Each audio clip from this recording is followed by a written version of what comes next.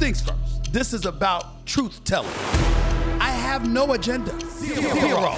I always have questions. What's the problem? That's just who I am. This is what No Mercy is all about. Hey, here I come. You can book it. This is the moment of a lifetime. The clock's ticking like my lifeline. Until I flatline, I push it to the red line. Who gon' stop me high? Who gon' stop me high? Breathtaking, a move that I make. I give it everything I got. Cause that's what it takes. I push the limit till it break. The heart of the brave. The soul of a legend with the will to be great. Hold up. Welcome.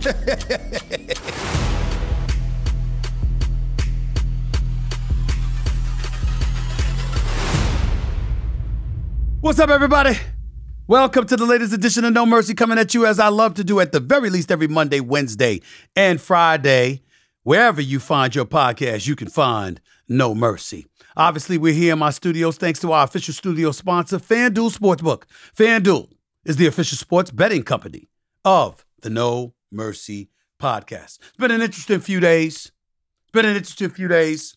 And every now and then when you've got ups and downs and you got crazy stuff going on in your life and all of this other stuff, wondering how much time you got left to do what you do. Whether you're going to have the patience, the intestinal resolve, just the interest to continue to get up every day and do whatever it is that you're doing. You kind of think about certain things. You think about what true success really epitomizes. For some people, it's the greatest moments. It's moments that's greater than anybody could ever imagine. For others, like me, it's about longevity. It's about withstanding the test of time. There is an attribute that I feel is often overlooked, and I just told you what it is. It's longevity. Sure, you can have a great game, a great month, even a great couple of seasons, but holding down a job and consistently operating at a high level, that's the true test of greatness. They don't tell you that, ladies and gentlemen, but it's true. Take it from me. I don't want to say we all work hard because, damn it, that's a lie. Some of y'all lazy as hell, but there's a lot of people who do work hard. So when you spend your hard-earned dollars, you want to make sure people deliver the goods. I don't know about all of y'all, but in my mind, those who are consistent are the ones that impress me. Someone that no matter how long they've been doing whatever it is they do, they never phone it in. They just don't stop. And I'm not going to lie, call it bragging, call it whatever you want. That's what I believe I am. That's who I believe I am. I don't phone it in. I grind, I pound the pavement, I put my head down, I focus. And I'll be damned if I don't persevere. Because to me, that's what success is. And guess what? I see it in every profession. Sports, music, hell, maybe even your favorite restaurant. Anything can come up with anything. Knowing without question. When you know without question, it's going to be good. That's the kind of stuff I like. I go to a Lakers game. I know LeBron going to show up. Just like I used to know Kobe was going to show up, God rest his soul. Just like I knew MJ was going to show up. Derek Jeter, El Capitan, I knew he was going to show up. I mean, we go back to the days of P. Rose. I knew he was going to show up. When I'm watching politics on Capitol Hill, I know what to expect from Wolf Blitzer. I know what to expect from Sean Hannity. I know what to expect from Chris Cuomo. I know what to expect from George Stephanopoulos. I know who the hell I want to see. And I know the people that are consistent, that enjoy a level of success. It's because of that consistency. That's how they captured longevity. You know what it means? It means you're trustworthy. Going back to my world, the world of sports, when I think of longevity, names that come to mind, Tom Brady, LeBron James, easily. Brady, 23 seasons, LeBron, 20 seasons. I'm pretty sure he'll play at least 2 more years, by the way. We all know that Brady had an incredible career. I mean, even Bill Belichick came on his podcast, Let's Go with Jim Gray, and called them the greatest ever. He competed at a high level all the way to the end. The world of entertainment, I can give you a laundry list of people. Is anybody more consistent than Tom Hanks? The man has had hits since 1988. From A League of Their Own to Forrest Gump to Saving Private Ryan to Captain Phillips, the man doesn't miss. You know how I feel about the greatest of all time in my mind. Denzel Washington, Training Day, Hurricane, of course Malcolm X, Man on Fire was the joint. Equalizer 1, 2, and 3 is on the way. And let us not forget the one he won an Academy Award for, not just Training Day, but Glory as a supporting actor. The key is that every time you buy a ticket, ladies and gentlemen, it ain't about his performance. It's about the fact that you can rely on it. That's what I've always been about. I get one of the things that I'm not going to lie to you, gets on my last damn nerves is when people look at Stephen A. Smith and they say, you know, Screaming A. He loud, he this, he that. I don't care about that. It's when they act like I just got here. I have a resume. It speaks for itself. 4 internships, coming from an HBCU, that's Winston-Salem State University, starting off as an editorial assistant, doing school lunch menus and birth listings and all of that other stuff. Writing for free in my off time, making $15,300 a year. It's in my book, Straight Shooter. By the way, it's a New York Times bestseller. Ain't that something? Your brother started off with undiagnosed dyslexia, and I'm a bestseller. Yeah, I'm bragging for a second. What's wrong with that? But it's a moment that I want you to remember because I'm trying to give you the history. High school writer for the New York Daily News. College. Then backup pros. Then pro writer. Then pro columnist. Then general sports columnist in the newspaper industry. Spanning 20 years. Been at ESPN. After I went to CNNSI, then Fox Sports, now at ESPN. Since 2003, with the exception of a 2-year hiatus from 2009 to 2011.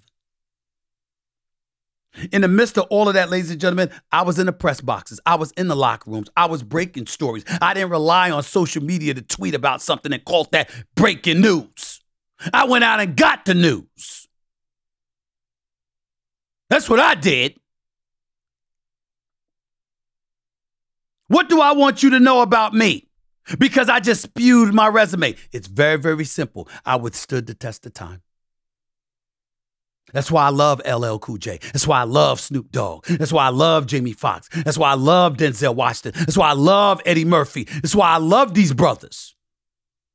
The Morgan Freemans of the world and others. The Mary J. Bliges of the world. The Queen Latifahs of the world. I love these sisters. Why? Because you saw them decades ago and you still seeing them now. They ain't finished. They ain't rest on laurels. They didn't sit up there and say, I did this, I'm finished, I'm done. You still breathing, blood still circulating through your veins, in your body. You got shit to accomplish. That's what this is about. That's how you capture longevity. By acting like you never had it at all. I used to say that about KG, Kevin Garnett. Signed $126 million. Kobe signed for hundreds of millions of dollars. MJ signed for the dollars he signed and had endorsement deals out the wazoo. And they played like they were broke. They never stopped. That's what I pride myself in doing. And whatever little menial gifts I may be fortunate and blessed enough to have through the grace of God, I don't stop. And neither has my next guest. Yes, he is a man who takes his craft seriously, and his track record in entertainment speaks for itself. Hell, he put it in his name. So stay right there, stick around, because you want to hear what this brother has to say on comedy, on politics, on social issues, on just being a successful man and a successful person. By the way, primarily doing it by putting a smile on our face and making us laugh. My brother, the one and only Cedric, the entertainer. He's up next. Don't touch that dial.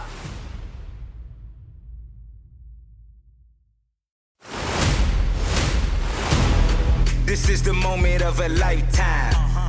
The clock's ticking like my lifeline. Until I flatline, I push it to the red line. Who gon' stop me high?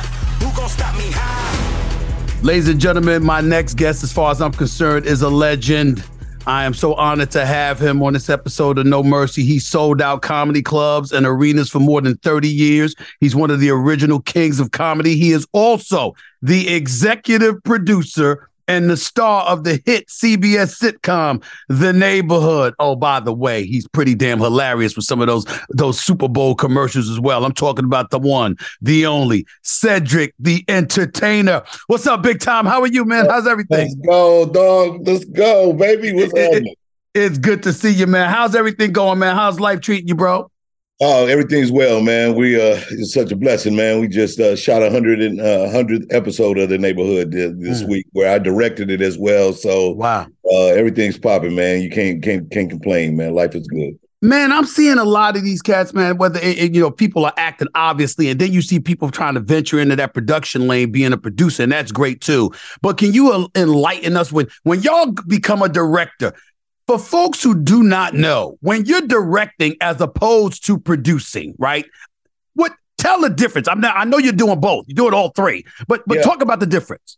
I mean, the main difference is that you have to see the whole story. You know, the idea is that when you're an actor, you got your role, you got your character, you're kind of out there to deliver just this one message. When you're a director, you're painting the whole picture. So you gotta know the hues of the yellow that you're putting on the stage. So it's the little things about like how many cups are sitting on the table when somebody's supposed to grab a drink. You're like, oh, I missed that completely. Like, you know, so, and then, you know, what this character is actually saying. And so then how do you get that to flow together? One, to support the comedy. One, to support the story. Two, to support the comedy. And then, of course, to support the actors that's actually got to deliver this. And is it something that's making them comfortable? Do they believe in what they're saying? And so that we can transfer this message. So as a director, you're trying to capture all of that as well as the technical part of making sure you get the shots in the right place and all that kind of stuff, and the lighting, and somebody not sitting in a shadow and all these little things.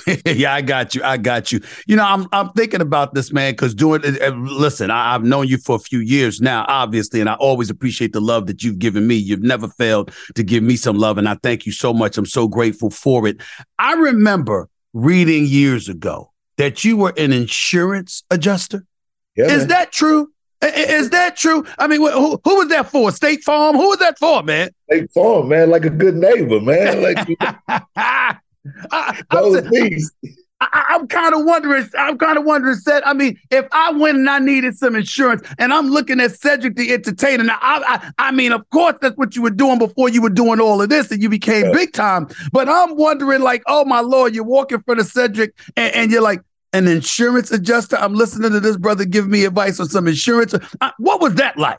You know, I mean, it was one of those things. You come out of college, you know, in that generation we came up, that was the key. Our parents, my mother was a school teacher.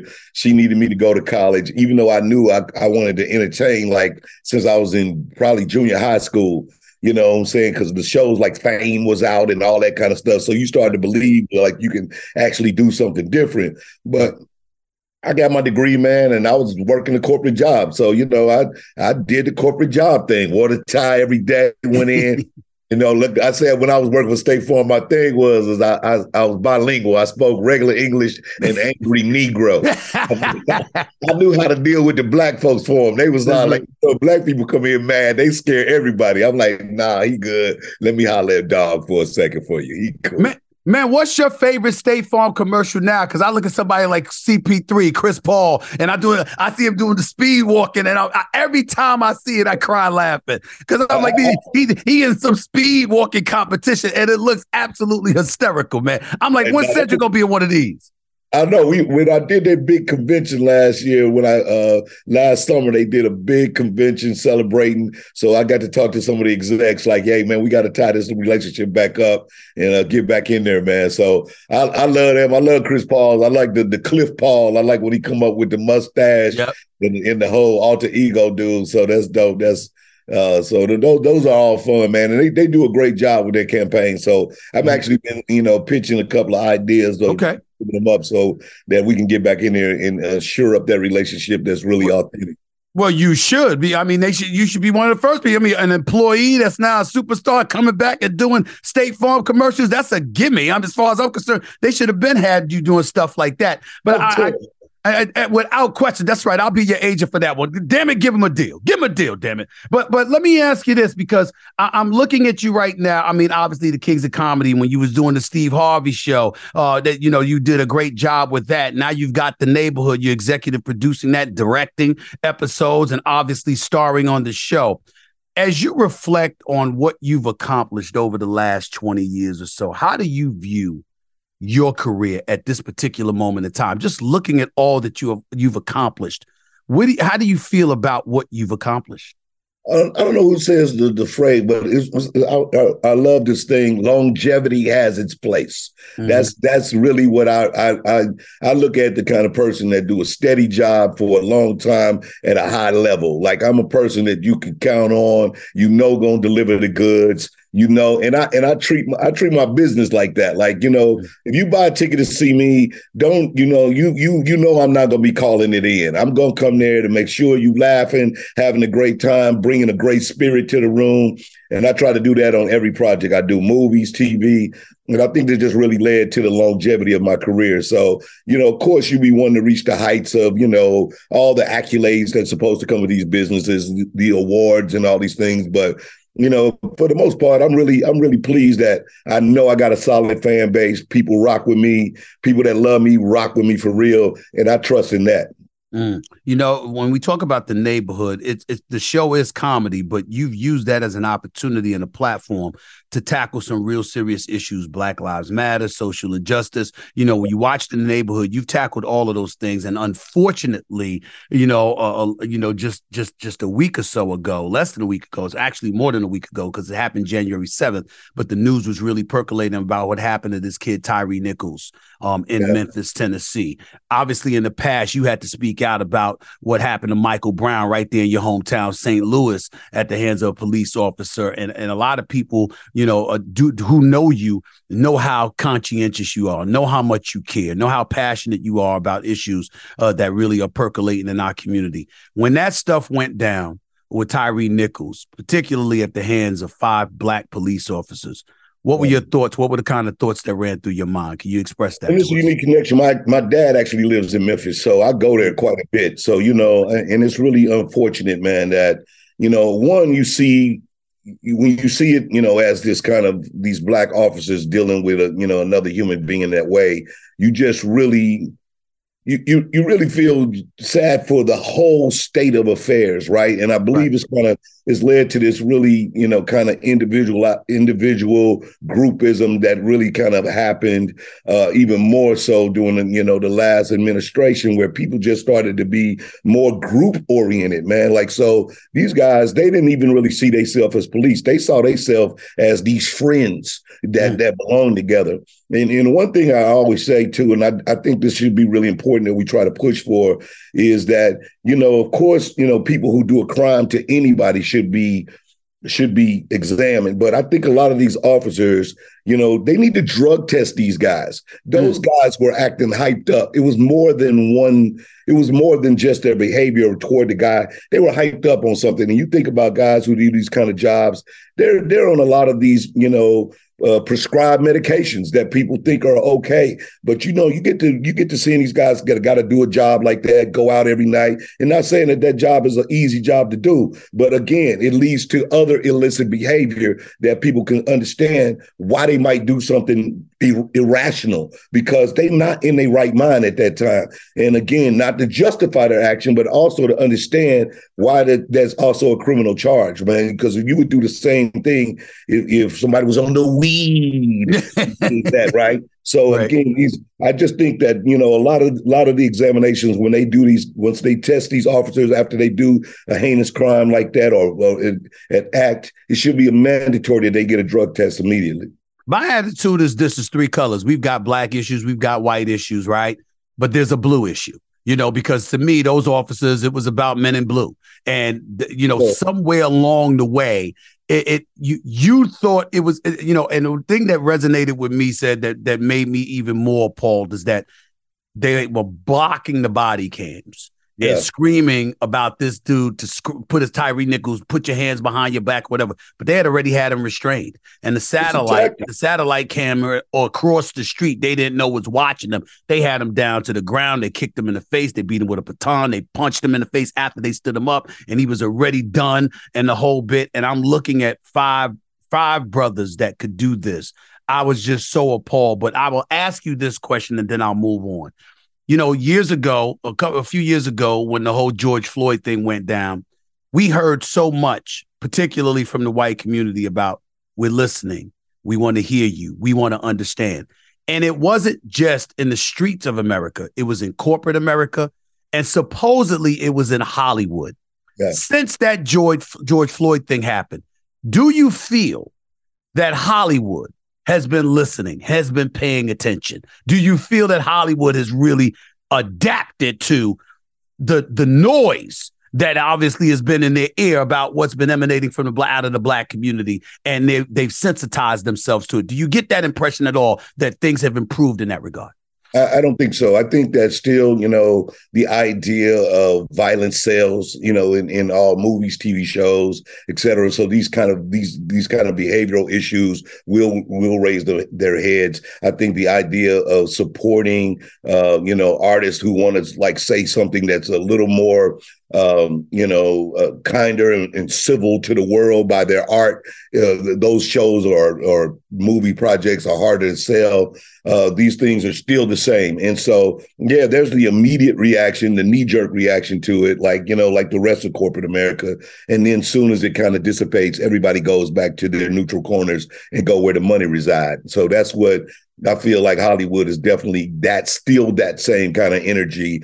It's been some movement. We still have, big issues in the world of top level execs with decision-making power in our business. So, you have a lot of powerful, creative people that's really popped off in the last few years, be it Kenya and Ava and Lena, like these people that can write and write their stories and have the power to do that. But you still don't have somebody as unique as Tyler Perry or Oprah, like people who have real power in their own circumstance and can really just pull the trigger and do it. So those people are still outliers to our business. So that's the thing that I say that hasn't changed much in this industry. Has that inspired you when you talk about being the executive producer and directing and acting in a hit show like The Neighborhood? Is that the kind of thinking that goes into your mind when you think about these additional roles that you're taking on top of the acting,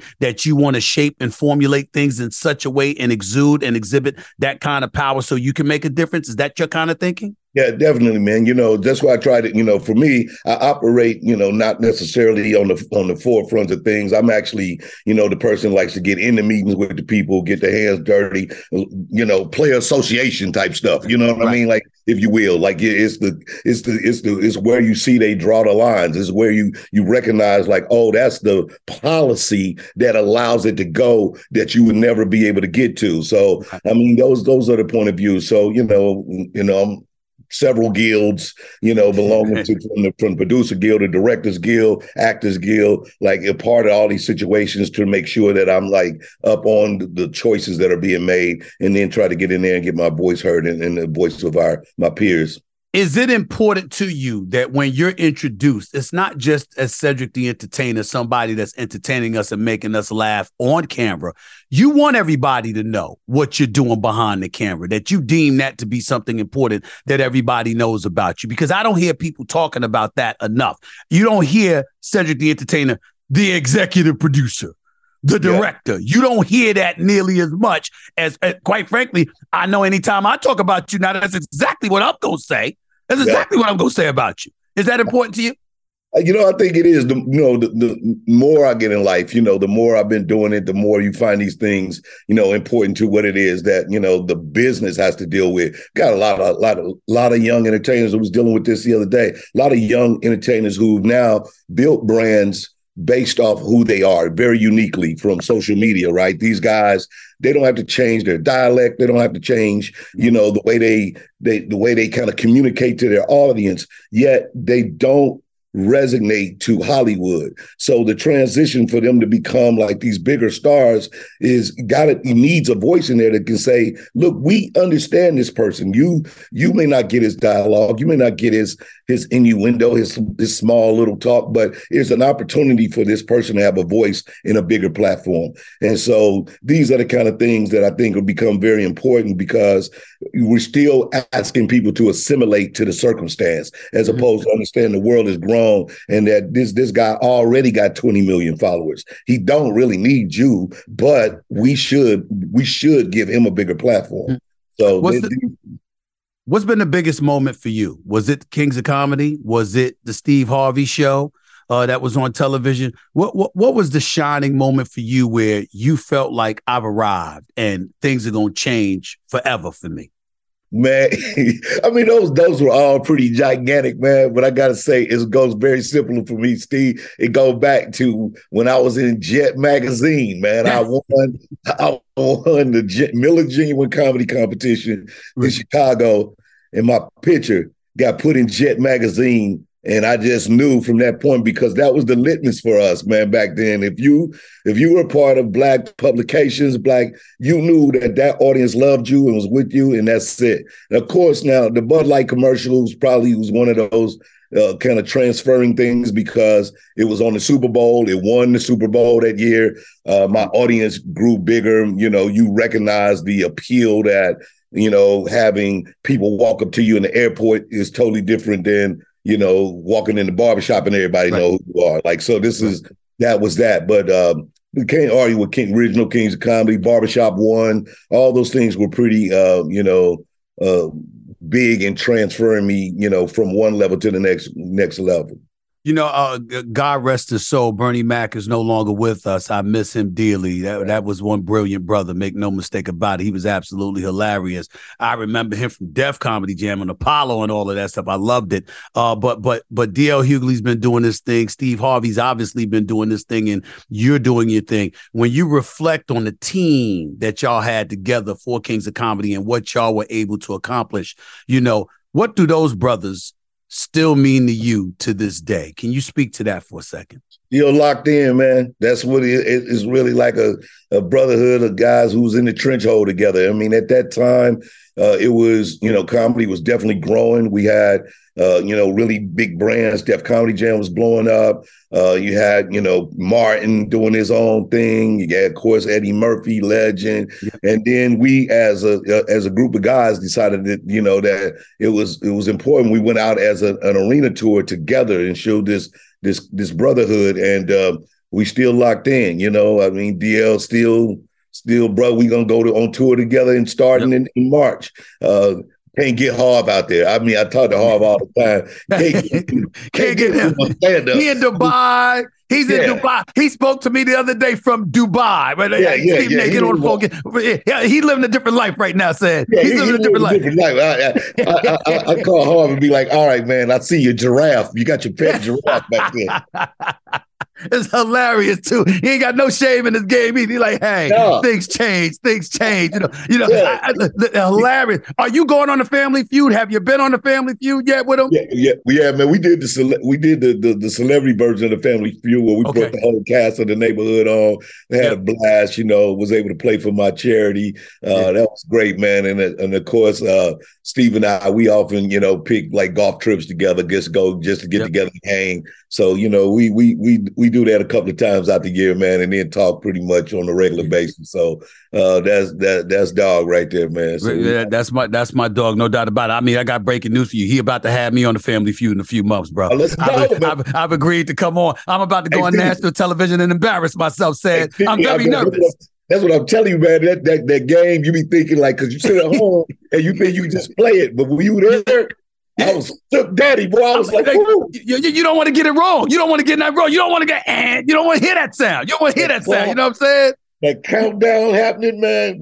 But we did all right, man. We actually did all right, but it is a little undaunting when you're right there, bro. No question. Before I let you go, man, I really appreciate you sitting down with me right now. What's next for you, man? I mean, you got the neighborhood, like I said, and you EPing and producing and directing and all this. What's down the line for you? Because I imagine there's a whole bunch of stuff that's coming down the pike. It's Cedric the Entertainer we talking about, man. Yeah, really doing a lot of creative stuff right now. We're creating more shows, so I'm producing a lot of shows. Anthony Anderson and I, we got a product that was coming out that we partnered with Walmart that'll be coming out later on this year. Some unique people will enjoy. Instead of just developing, man. Having a really great time right now, creating with a lot of young talented people. So several TV shows, a couple of movie projects. All these things are just coming down the pipeline. For a lot of people that don't know, you got your own production company, a Bird and a Beer production company. Yeah. That's the name of it, right? That's the name of it, right? Bear, yeah. That's me and my partner, been over Eric Ron. We've been partners over 30 years. We frat brothers, Kappa Alpha Psi, by the way. I know you. A lot of people don't realize how pretty I am. I got you. By the way, I'd be remiss in neglecting to bring this up. Who you got for the Super Bowl, man? I know you know a little bit something about your football. You got the Eagles, you got the Chiefs. I mean, who you rolling with, man? Mahomes, Jalen Hurts, who?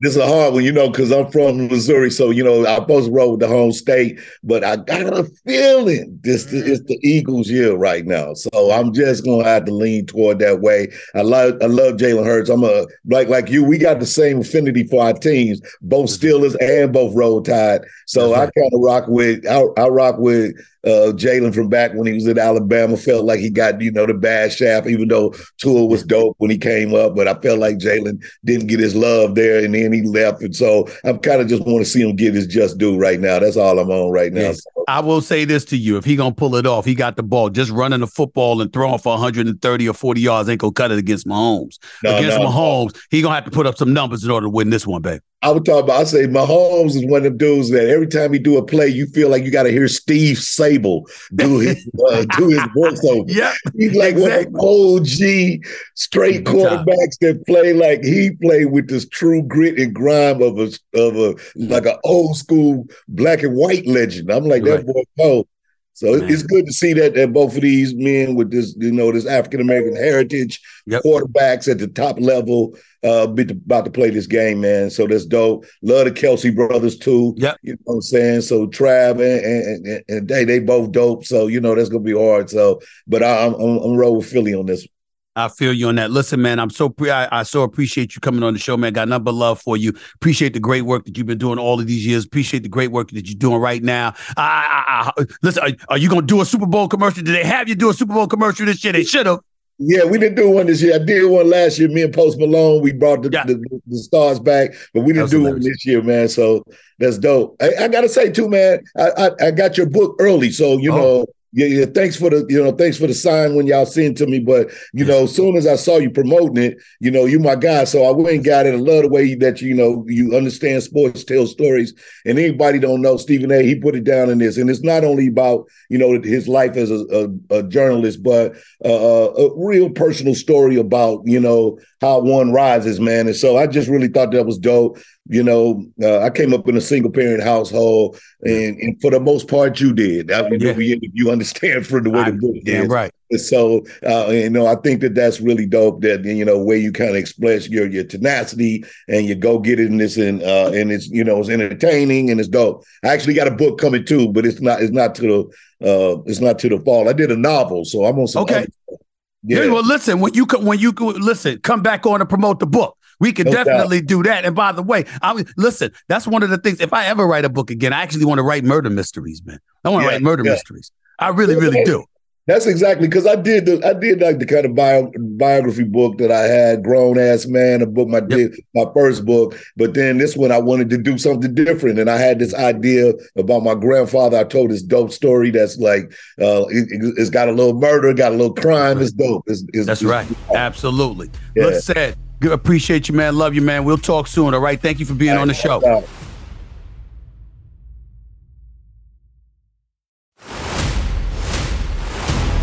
This is the moment of a lifetime. The clock's ticking like my lifeline. Until I flatline, I push it to the red line. Who gon' stop me high? Who gon' stop me high? Thanks again to the man, the myth, the legend, the one and only Cedric the Entertainer, executive producer and star of the hit sitcom The Neighborhood on CBS. The Neighborhood's a damn good show. I love it. I'm a fan. He's doing a great job. There's no doubt about it. And I got to tell you, as a friend of his, and along with numerous others have said in the past, very, very few people thought that he'd be this successful this long. When you looked at Kings of Comedy, for example, Cedric was funny. He really, really was. So was Steve Harvey as the host. Hilarious. D.L. Hughley was absolutely hilarious as well.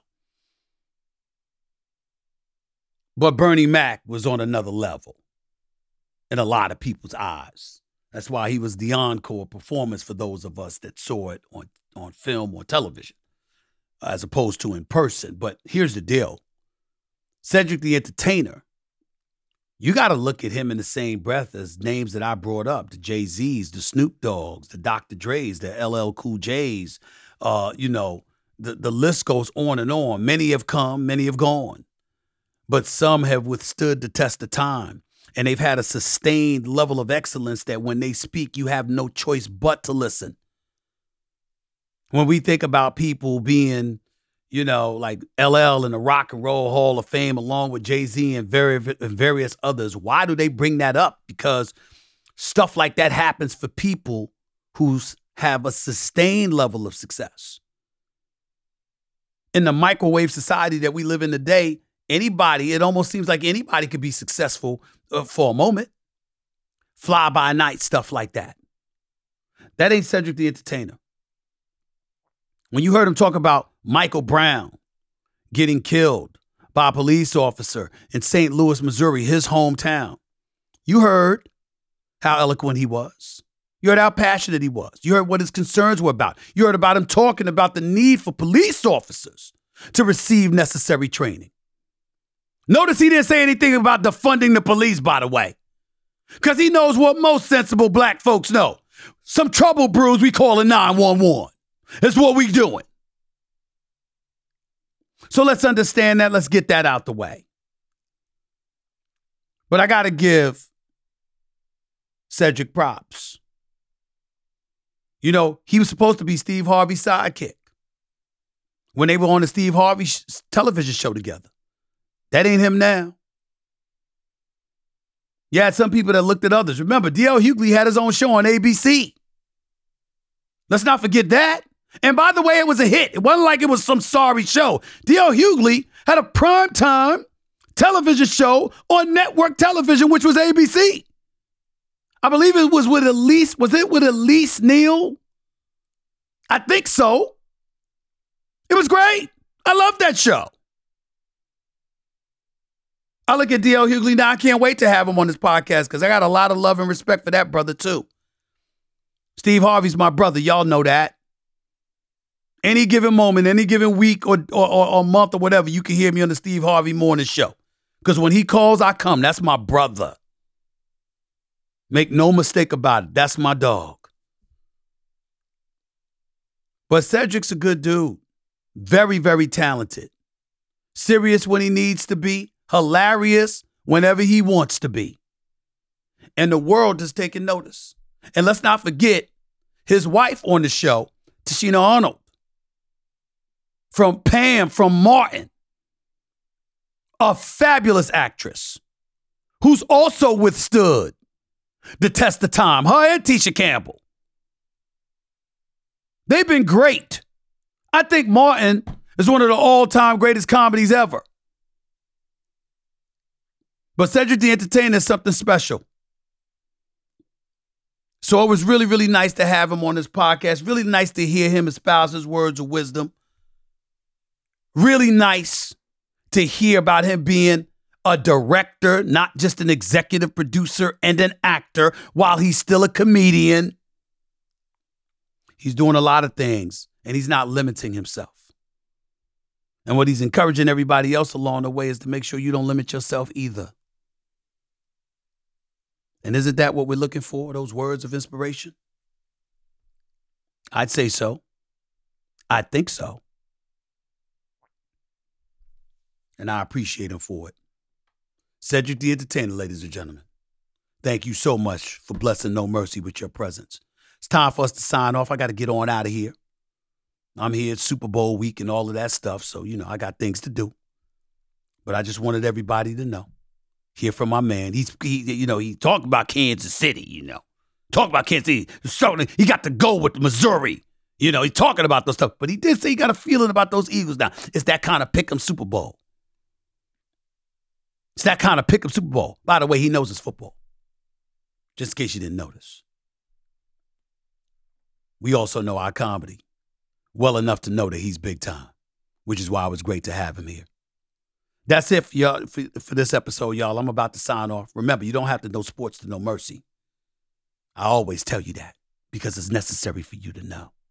Yeah, I talk entertainment too, and I love it. Cedric the Entertainer. Thank you so much, my brother. Till next time, y'all. Peace and love. Stephen A. signing off. This has been a presentation of Cadence 13, an Odyssey company in association with Stephen A. Podcast Productions. Episodes of No Mercy are available now for free wherever you get your podcasts.